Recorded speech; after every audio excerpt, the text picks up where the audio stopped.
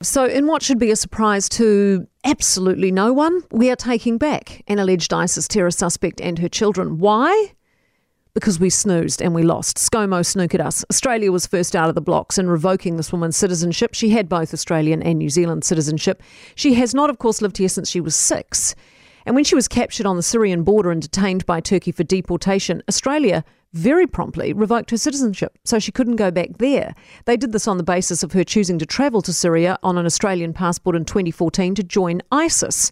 In doing so, Australia deftly dumped the problem right on our doorstep.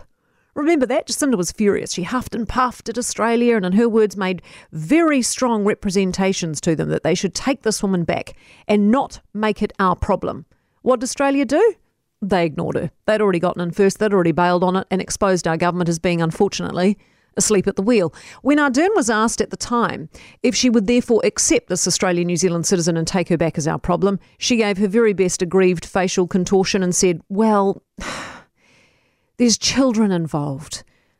Like that's going to soften us all up, because what we in effect do know now is that of course we were going to take them back. Justifying it with the "but there are children involved" line was merely buttering us up for the inevitable. So yesterday, Cabinet officially announces this managed return of this 26-year-old and her 2 kids. What does that mean? Who's managing it? What's it costing? How long are they managing it for? Who is taking responsibility? Where is she being managed?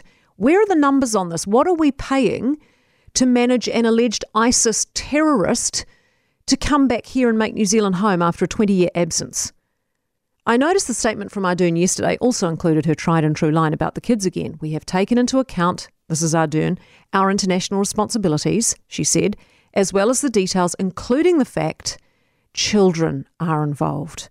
Marketing 101. If you have a winning line that sounds empathetic and you think it's effective, keep using it.